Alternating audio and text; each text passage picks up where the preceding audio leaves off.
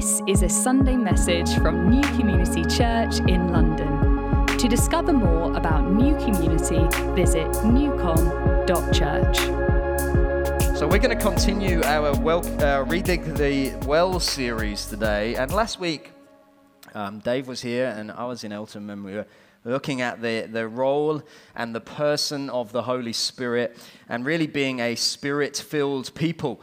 And one of the main kind of points that I hope he said, I told him to say, was the whole need of to be active and not passive in this. We don't just kind of passively stand there, come Holy Spirit, and he knows where I am if he needs me or he wants me. But actually, you need to be active in coming. And Jesus in John 7 speaks, he says, if anyone thirsts, let him come to me and drink. There is some activity required on our behalf to thirst and then to come and then to actually drink, things that we need to do. And today has been perfectly set up through our time of worship in terms of what we're looking at today. The next part of Redigging the Well of the Holy Spirit is to look at spiritual gifts and really the need to redig this well. And once again, we need to be active. You cannot passively move in the gifts of the Holy Spirit. And I just want to, say a few things by sort of way of introduction into this topic. The first is to say that this church was birthed in and through a work of the Holy Spirit. The Holy Spirit and his activity amongst us is very, very much in our DNA as a church. The whole thing of spiritual gifts and the operation of them, their use of them, has been part of this church since the early days, and it continues to do so. We heard some prophetic stuff this morning and some words of knowledge this morning and other gifts as well. But this whole series, we're doing it because we have been prophetically led to doing it. But here's the thing, we cannot merely assume because we have, that we always will. We just got to be really upfront about that. Just because we have, we cannot assume that we always will be. We need to redig this well. Some of us, again, heard it a little bit in worship already. Some of us perhaps have dried up a little bit. Some of us, frankly, because of COVID, whatever, have been out of practice. Let's be honest, some of us never really particularly started. Some of us are a bit unsure. That's all right. Some of you are perhaps very new into church life and into this whole kind of charismatic thing. One of two of you thinking, I hadn't realized it was one of those kind of churches. Well, you're so welcome. Got people who have become Christians in the last couple of years. New believers, unaware, kind of completely new to it all. You are so, so welcome. And I want to just say, wherever you're at in any of those categories, don't worry. It's all right. We're going on this journey together. If you're not a believer here today, you are so welcome listening in to kind of, this is what the Christian life looks like or is supposed to look like. But the reality is, for each of us, there is a sense in which we need to move forward in this now. Paul writes in his famous chapter on spiritual gifts in 1 Corinthians 12, he starts it with, brothers and sisters, or now concerning spiritual gifts, brothers and sisters, I do not want you to be uninformed. There is a desire that we have that each of us would not be uninformed about spiritual gifts and about the reality and the person and the work of the Holy Spirit. But we don't want to just assume that. We want to keep coming and redigging that foundation. The second thing I want to say is that we are a church centered on the presence of God. This is actually not just in our DNA as a local church. This is in our DNA as believers, as part of the people of God. From the very beginning, being a people of the presence of God is what is supposed to define us. It's what we're supposed to be. If you're a believer, you're supposed to be somebody who is part of the people of God, which is defined by the presence of God. You think about Genesis, way back in the beginning, we were made to walk with God and dwell in his presence. Genesis 3, the fall, sin comes and corrupts everything, and we're banished from the garden. But not just that, we are banished from the presence of God. And then God makes this covenant promise to Abraham and then Isaac and then Jacob. And it all centers around being a people with whom God dwelled. And then you get to Moses in the story. And Exodus 33, very famous bit. Moses says, Lord, this is what makes your people distinct, that your presence goes with us. And the people of God, as you read through the Old Testament, literally carried the presence of God with them in the Ark of the Covenant and then the tabernacle, the tent of his dwelling place. They are a people of the presence of God. And then we get to David and Zion and Jerusalem, and it now is the city of God's presence on earth. And then we get to the New Testament and Jesus. And how is Jesus first introduced to us in John? The Word became flesh and dwelt among us. And now by the Holy Spirit, we, the church, the people of God, Paul says in 2 Corinthians 6:16, for we are the temple of the living God. As God said, I will make my dwelling among them and walk among them, and I will be their God, and they shall be my people. We are a people of the presence of God, or we should be. This is our history. This is our story, and it needs once again to increasingly become our present reality. Third thing I want to say, as a church, we are not a personality-centered church. We're not about one person's ministry. Never have been, and nor will we be. Nor are we a platform-driven church. The most important things that happen in this church do not happen where I am standing. Let me just say that again. The most important things that happen in this church do not take place upon this platform. This isn't like made it when you get to this point. The most important stuff that goes on takes place outside of these four walls and outside of a Sunday gathering. We believe not in the ministry of a few, but in the ministry of all. We believe in the body. We believe in the priesthood of all believers. That's a phrase that the Bible uses. Romans 12. So look at these verses for a few moments together. Romans 12, verse 3. For by the grace given to me, I say to everyone among you, not to think of himself more highly or herself more highly than he or she ought to think, but to think with sober judgment, each according to the measure of faith that God has assigned. For as in one body, we heard it earlier in worship, we have many members, and the members do not all have the same function. So we, though many, are one body in Christ and individually members one of another, having gifts that differ according to the grace given to us. Let us use them. If prophecy in proportion to our faith, if service in our serving, the one who teaches in his teaching, the one who exhorts in his exhortation, the one who contributes in generosity, the one who leads with zeal, the one who does acts of mercy with cheerfulness. We're a body. But this is the key bit. Let us use them.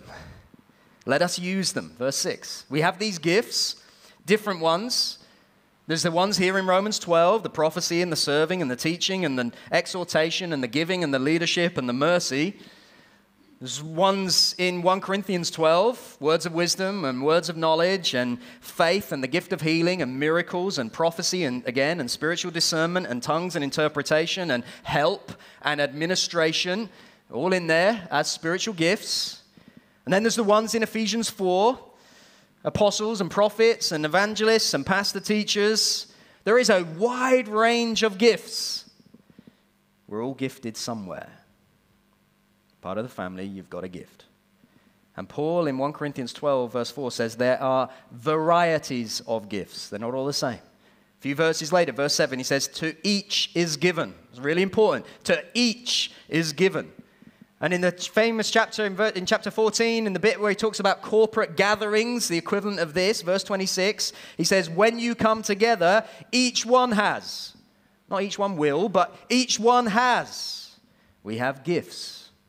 Back to Romans 12, verse 6. Let us use them. Let us use them. As we redig this well, it's redigging it really as a let us use them culture. This is really important because it's not redigging it as a let a few of us use them.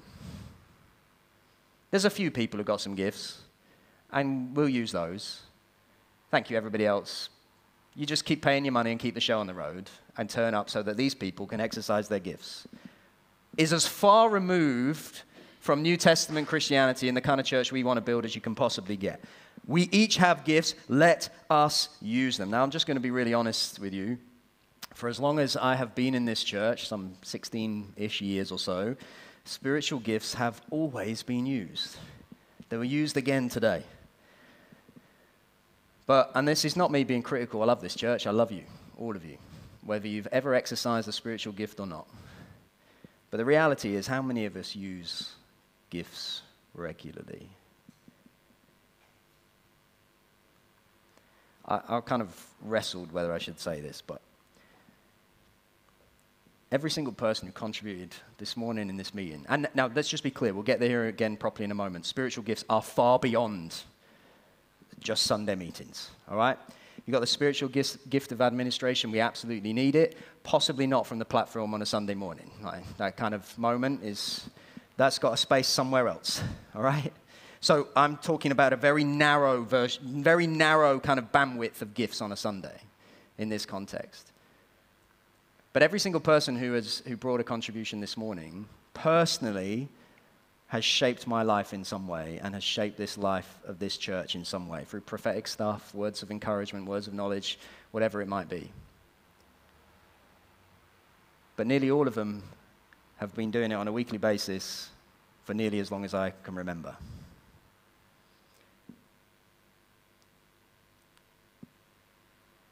When you gather, each one has. Now, if you're one of those people who contributed earlier, I'm not saying don't do it next week. Love it. Wonderful. What I'm saying is I don't believe that the measure of gift in this church is limited to a very small section of people. Just don't believe it. I don't believe the measure of gifts in this church to men particularly is limited to elders and those on staff or married to somebody on staff. Staff, sorry. I don't mean a big stick. I just don't believe that. I don't believe that. Honestly, I don't believe that. I don't believe that the only men in this church who have got spiritual gifts to be exercised are either an elder on the staff team or married to somebody. It sounds so weird. I can't say it. On the staff team. I just don't believe that. I don't believe they're all in a similar demographic either. You know what I'm saying, right? Each one has a gift. And the reality of COVID has meant there's a lot of limited, frankly, last year and a half. It's very limited, isn't it? If we think, again, just talking about Sunday meetings, you're just watching it on a screen, you can exercise your spiritual gift at home by yourself. But it's somewhat limited because we've not been able to gather, but things have changed now. Time for reevaluation, rediscovery, reuse, re-equipping, re-envisioning, re-energizing, renew, whatever, released. I've run out of re-words. Time to redig this well. There's another one. So today, hopefully, what I'm longing for is a bit like the firing of the starting pistol at the beginning of a race. A kind of let's go moment. Let's go. Let us use them. Let us begin to step out and use the gifts that God has given us. But the slight problem with a let's go moment is if you're not sure what you're doing, you might do the wrong thing. But truthfully, I don't think doing the wrong thing is necessarily like the worst option. The worst option is do nothing. That's the worst option, is do nothing. Like, the very first running race I was ever in, my mum loves telling this story. I was 5 years old, I think. I was lined up, that moment with your kind of excited. And the teacher's like, ready, steady, go. And everyone starts running, all except one kid. He just stands there, doesn't move at all. And everyone else is finished and is running around, and this kid don't move. And the teacher comes up to him and explains to him, hey, listen, you're supposed to do what everyone else did. They all ran, right? When the teacher shouts, go, you go. Go. And the kid still stands there and doesn't move at all. And so the teacher says, shall we practice for next time?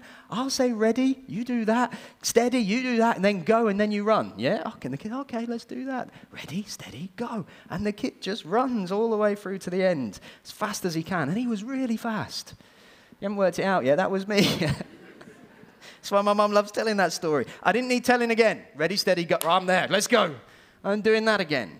Look, today I just feel a sense of it's a ready, steady, let's go moment. And the biggest danger is not, as I said, it's not that we get things wrong. Frankly, ready, steady, go, and a kid runs the other direction is not the worst thing that can happen. We've all seen those clips on YouTube. If you haven't, go and watch them. They're very funny. The worst thing is that they just stand there and do nothing. The ready, steady, go element of this is not that you step out and get something wrong and try something. And the worst possible thing of this, to be honest with you, complete failure of everything I've said is if ready, steady, go, and we don't do anything. There's got to be a moving forward now. That is redigging this well corporately together. It's not ready, steady, go, bang, Greg can sing a song again. Nothing wrong with that. It's ready, steady, let's go. Let's be those people. So look, let's get ready. To be ready, you've got to know what you're doing. And more importantly, not just what you're doing. I really do believe this, the why. Why is so very, very important. We often start with what. Tell me how to do that. Tell me that. We've got to understand the why. You get the why, everything begins to fall in place. And you can work out the what as we go. What is the purpose? What is the point? Why are we saying redig a well of spiritual gifts? Just because we've already done so? And you think, oh, we don't want to lose that because in 1976 it was good, and in 1986 it was good, and in 1996 it was good, and in 2006 it was good. No. Why? Why are we wanting to redig this well and believe God for a culture of let us use them, these gifts? Well, let's just back up for a moment. We're a people of the presence of God. Way back in Genesis 26, where we started this series, I want to just keep going back to that because it's all rooted back there.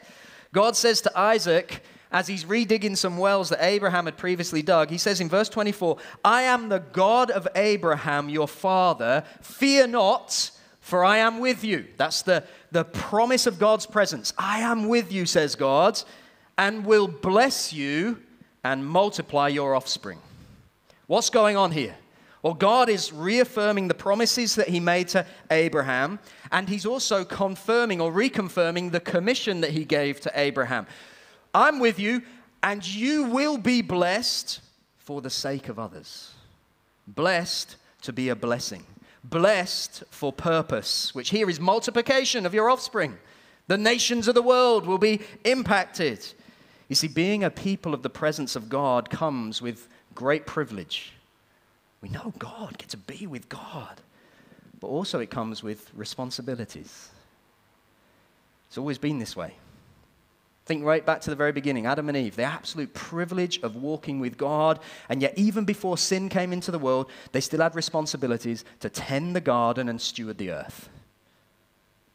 Privilege, responsibility. Abraham, Isaac, privilege of being a friend of God, blessed to be a blessing. And part of the privilege then is working it out for the good of others. And this is exactly the same with spiritual gifts. We have been given these gifts. We've already looked at two places where Paul says each one has a gift, and we are to use them for the benefit and the good of other people. Peter says exactly the same thing. 1 Peter 4 verse 10, he says, each has received a gift, use it to serve one another as good stewards of God's varied grace. Paul again, 1 Corinthians 12:7, to each is given the manifestation of the Spirit for the common good. These gifts are given for the common good. For the purpose, Paul says a few verses later in verse 12 of 1 Corinthians 14, for the purpose of building up of the church. Now let's just bring all of this together for a moment. Why does the church need to be built up? Well, apart from the obvious, that we need one another, and we're not very strong by ourselves, we are all influenced way more than we want to admit by the world in which we live. It's part of the reason why gathering together in community is very important, but also gathering together on a Sunday is so very important, because we spend the week out in the world being influenced and shaped by it. And we need moments collectively where we come together, where we are reminded of truth. We are reminded and called again to lift our eyes and go, yeah, it's not all about that.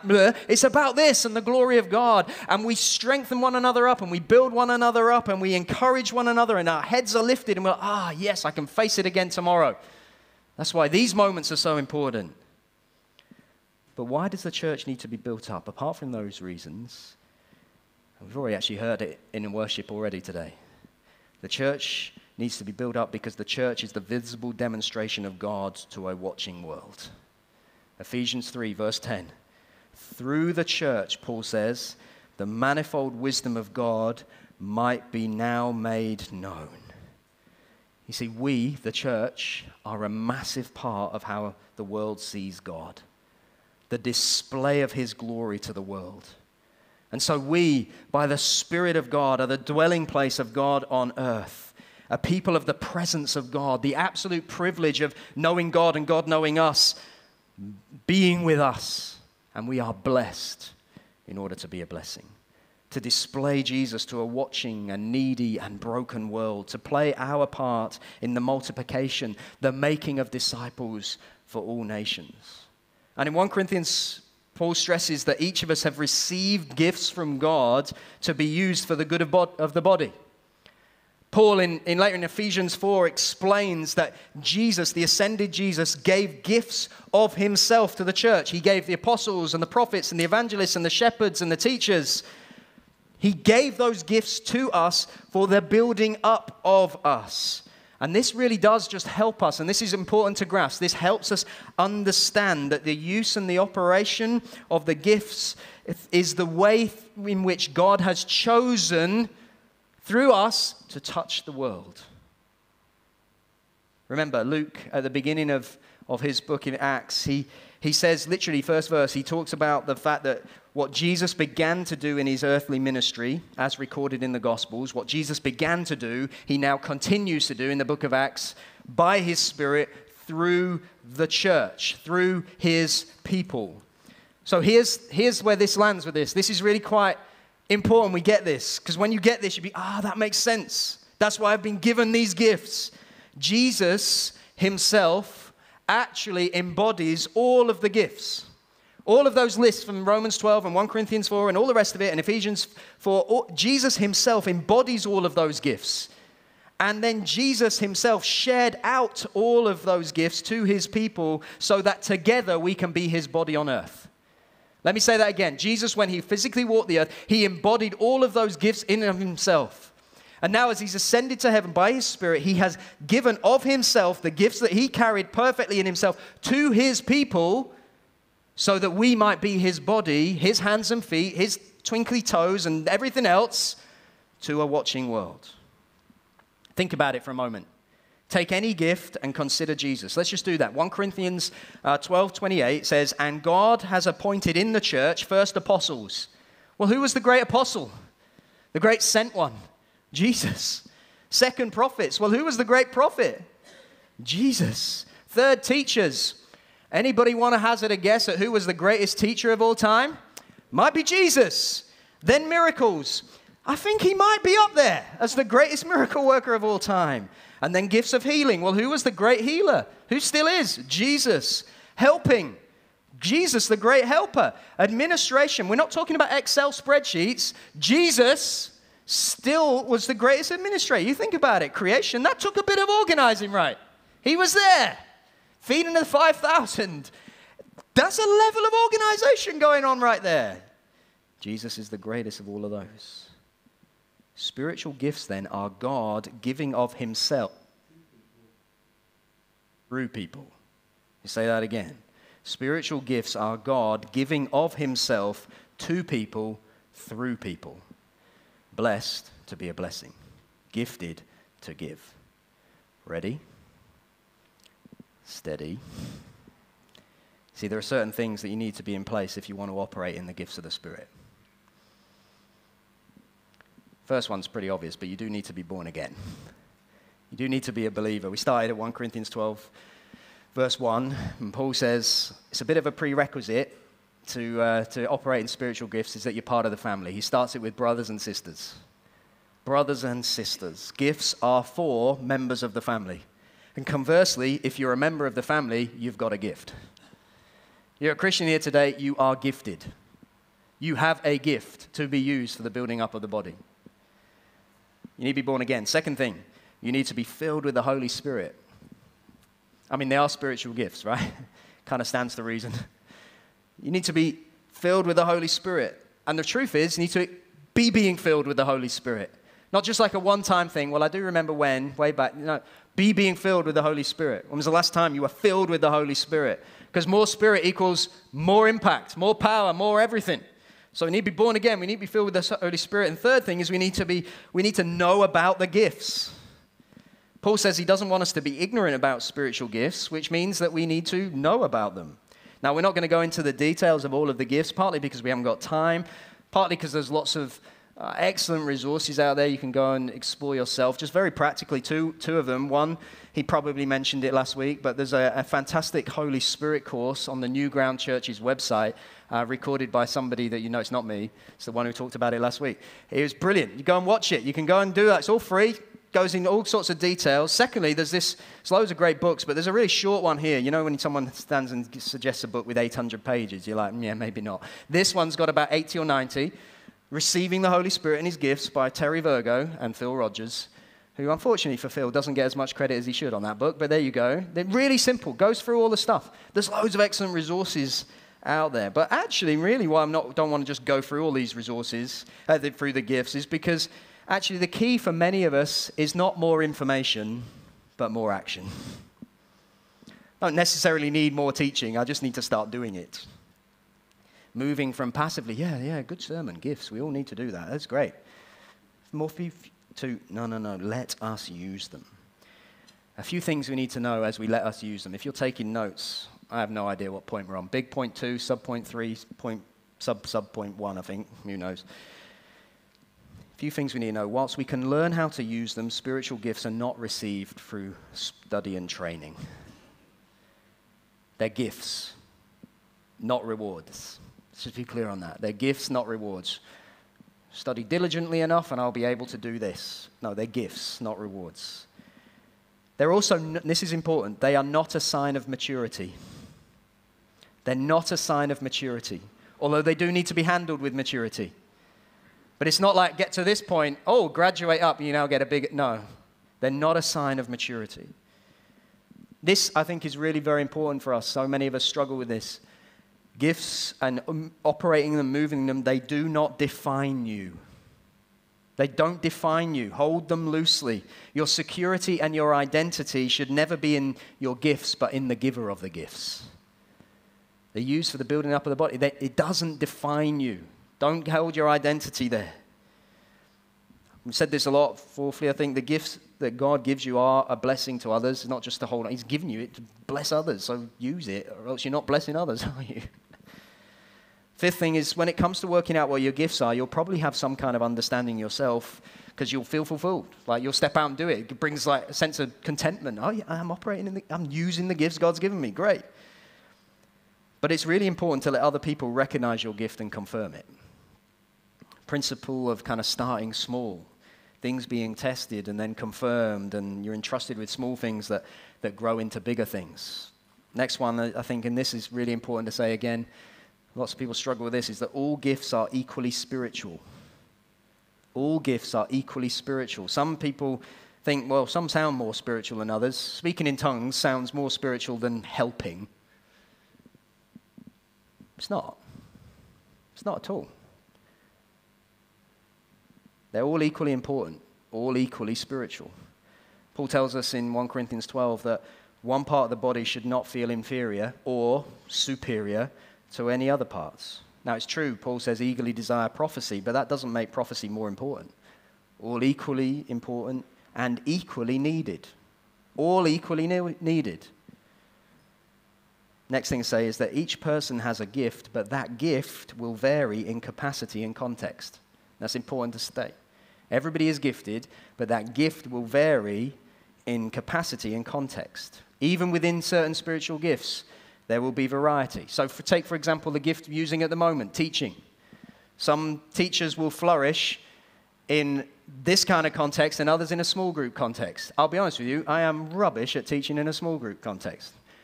For the obvious reason, I like to talk too much. Not very good at it. Gifts flourish in different contexts and in different capacities. If you're taking notes, we're now on to big point 4, I think. We've got to understand that the motivation for using gifts is love. Sandwiched between 1 Corinthians 12 and 1 Corinthians 14, all about gifts, is 1 Corinthians 13, which is a chapter all about love. Paul explains that being mighty in the gifts, it's moving powerfully in the gifts, it's nothing if you don't have love. It means nothing if you don't have love. In fact, he says it's like a clashing gong or a noisy cymbal. It means nothing if you don't have love. He says pursue love and earnestly desire spiritual gifts. Straight after his little bit in Romans 12, he talks on about love again. Now, this is important for two reasons. Firstly, is we don't use our gifts for any other motivation. It does not honor God if we use it for anything else, and it does not build anyone else up if we use it for anything else. Use it to fulfill some need in you and some identity and some little, this makes me look good. No, it doesn't do anything. We use it our motivation for love. And the second thing of this, and this I think is really important, if you find yourself too shy to use your gift, lots of us do. We're nervous about it. We feel a bit shy about it, a bit whatever. Be drawn into doing it because you love people who are going to be blessed as a result of you doing it. Oh, but I'm a bit like, do you love people? If you're a believer, the answer to that is yes. That's another sermon. Whether you like them or not is irrelevant. There's another sermon. Do you love people? Yes. Therefore, God has gifted you and you to use your gifts to love people and build up the church. So allow love to be the motivating factor. And actually, I do think this is massive in this next season. Because I'm believing many of us will begin to step out in new ways. Hopefully an awful lot out there, but also even in here, in these kind of contexts on Sundays. So just using, again, be clear, not all gifts are about Sunday meetings, but just using this as an example for a moment. That moment when somebody new comes up to bring a contribution, how do you feel about them? Like if somebody new gets the mic and they're a little bit nervous and they're standing there, what are you thinking? Because if you're a believer, I'm really hoping it's not, I hope they're rubbish. I hope they fail. This will be funny, won't it, if they get it all wrong? No one's thinking that, right? You're standing there and you're sitting there or standing there and you're thinking, go on, go on, go on. And even if it is a little bit, we're like, I'll receive even just a little bit. And I'll be encouraging and I'll clap and I'll support and I'll go, yeah to me, even if it's not because no one else put their hand up. So I'll go for it just to encourage them. That's how we're feeling, right? Or it should be. So if you're feeling that about them, how are they feeling about you? The motivation is love. We are family. I don't mock my kids when they try something for the first time and they're a bit naff at it. Well done. Well done. You're feeling about that about others, that's what everyone's feeling about you too. Ready, steady, go. Because you need to actually start using them. You know that, right? You can't be ready, steady, somebody else. No, ready, steady, go. Active, not passive. You need to act in faith and use your gifts. If you don't use muscles, they don't get strengthened, do they? You kind of sit there and don't do anything. That's a biblical law, and you know that, right? To everyone who has, more will be given. The more you use it, the more will be given. Similarly, the less you do, the it's not, isn't it? Gifts dry up when we don't use them, and they grow when we do. Paul tells us, pursue love and earnestly desire the spiritual gifts. We've got to desire them and then we've got to use them. He writes to Timothy and he says, I want to remind you, fan into flame the gift of God which is in you. I want to remind you, Paul says, fan into flame. You need to do it. If you want to prophesy, you've got to open your mouth. You've got to do it. Can't be passive. No, you've got to do it. If you want to exercise the gift of giving, you've got to open your wallet. It doesn't magically do it any other way. If you want to exercise the gift of faith, well, you've got to step out of your comfort zone and go and exercise some faith. If you want to bring a word of knowledge, you've got to, I don't know, something radical like speak. It's our responsibility to activate the gifts and use them. They're gifts. Use them. I give my children a gift and they don't use it. That would just never happen. You can give them a gift and they are, off we go. Then they want another one, and another one, and a bigger one, and a better one. But they use them, so must we. I'll just finish with this because I think the go thing starts actually with a diagnosis of our own hearts. Some of us kind of have, a bit of cynicism about it all. A bit of cynicism's healthy, right? No, it's not. Cynicism is a thief and a liar and a robber, and it destroys. There's no place for cynicism within the heart of a believer. Cynicism does nothing but tear down. It does nothing to help build up. It does nothing to encourage. It does nothing to love. Cynicism is ugly, and we don't want to do it. Some of us, past experiences, we tried something and it all just went a bit, so probably best to hand. Listen, don't let your past experiences determine your current reality. Don't do it. Some of us have a lack of expectation. Now this is really easy to challenge. It's uncomfortable, but it's really easy to challenge. Well, just a lack of expectation that God's going to use me. Do you know what another word for lack of expectation is? Lack of faith. Do you know what the Bible says? Without faith, it's impossible to please God. Ouch. Some of us have fear of failure, of rejection, fear of getting it wrong, fear of looking foolish. I get that, but quite seriously, what's the worst that could happen? What's the worst that could happen? And if you start small in a small group in your community or something, you're stepping out for the first time and you're doing something, what's the worst that can happen? It's not like someone's going to die, is it? Unless you're practicing raising the dead, in which case they're already dead. What's worse can happen? I think really fear comes down to a lack of understanding about identity. Know this, you are loved. Not because of you, but because of him. Not because of what you do or don't do or could do or couldn't do or should do or shouldn't do, but what he has done perfectly. That's your identity. You are secure. And if you're secure in your identity and who he is, who cares what anyone else thinks? See, this is the place. We have full access to everything. He wants us to use it. We're family. We need one another. And so we need faith. Courage to step outside our comfort zone. Courage to be more courageous. We need to check our motivation. It's not about us. It's about his glory, a good of his church. And so therefore, brothers and sisters, let us use them. The early church was a community of the presence of God, wasn't it? I mean, they were full-on charismatics, right? Just read through the book of Acts, and you see from Pentecost onwards, it's a story of spirit baptism and speaking in tongues and prophesying and healing and casting out demons and angelic encounters and visions and dreams and miraculous prison breaks and evangelistic preaching and buildings shaking and the dead being made alive and unspeakable joy, even in the midst of great persecution and serious gospel advance. Lives transformed, communities changed, nations reached. Don't you long for that? Don't you long for that? The goal is not just better meetings, right?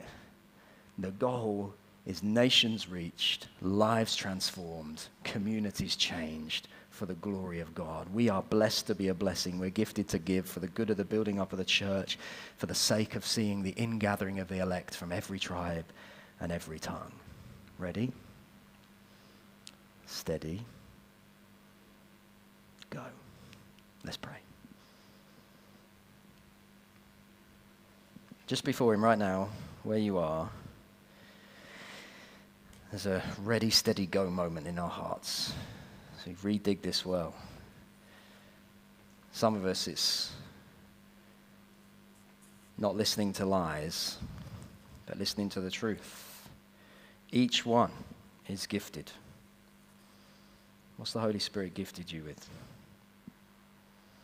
And if you don't know, your go moment is go and pore over Scripture yourself, get in community, and start stepping out a bit. Those that do know or beginning to explore, maybe it's this, maybe it's that. Well, let's start doing it. Where do we start? Probably in community. Depends what it is, isn't it? Your gift. Where do you start? How can you start using it? Holy Spirit, we thank you for your presence with us. Just that gentleness in worship. You've called each of us, God, by name, out of the grave, into life. We have been blessed with the fullness of life. We've been recipients of the Spirit. We've been gifted, and now it's time to give and to go and build up. So Jesus, would you help us? Would you help us? Holy Spirit, For every slightly nervous and apprehensive soul, Lord, just bring your gentleness. For every slightly, I'm not sure, would you just come and help? Even this week, bring opportunities to step out for the first time. Jesus, come build your church. Thank you, that's never been about one or two, but every single person. Right now in the quiet, the ready, the steady, and a commitment now. Make a commitment now before the Lord. I will begin to step out for the first time or re-step out. And just a sense, Melinda's beautiful song earlier. We are weary, some of us, and we're a bit tired, and we've got an awful lot of stuff going on in our lives, and it's just an effort just to be here, and now this guy is telling me I've got to step out and do some stuff. You're joking, and I can barely cling on. It's never been about how well we're doing, or whether we've got a nice, sorted out life. Even in our weariness, even in our mess, even in our trial, we can operate in the gifts that the Lord has given us, because we are all needy and we're all needed, and we each have a part to play. The Holy Spirit is not asking you to come and perform on the stage next Sunday because you have struggled through this week. No. As we begin to step out and operate in the things that God has called us to, even when we carry all sorts of other stuff, we just find that life begins to work again because we're operating as we should, recognizing that even in our brokenness and mess, we have plenty to give out. Jesus, would you come, redig this well for your glory and our good, in Jesus' name. Amen.